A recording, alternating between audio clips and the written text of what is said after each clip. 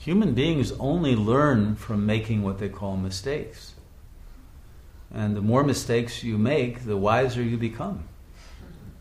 Okay? Now, the problem comes in the practicalities of this. So, for example, someone who goes to medical school and becomes a surgeon, they will bury their first few mistakes. Okay, because they'll make a lot of mistakes probably in their first few surgeries. So you probably don't want your surgeon to be fresh out of medical school. Having said that, those mistakes will make the person a very good surgeon. Same is true in law, right? You probably lose your first few law cases. And hey, those clients, okay, they were sacrificed so that later on your clients would end up doing very well.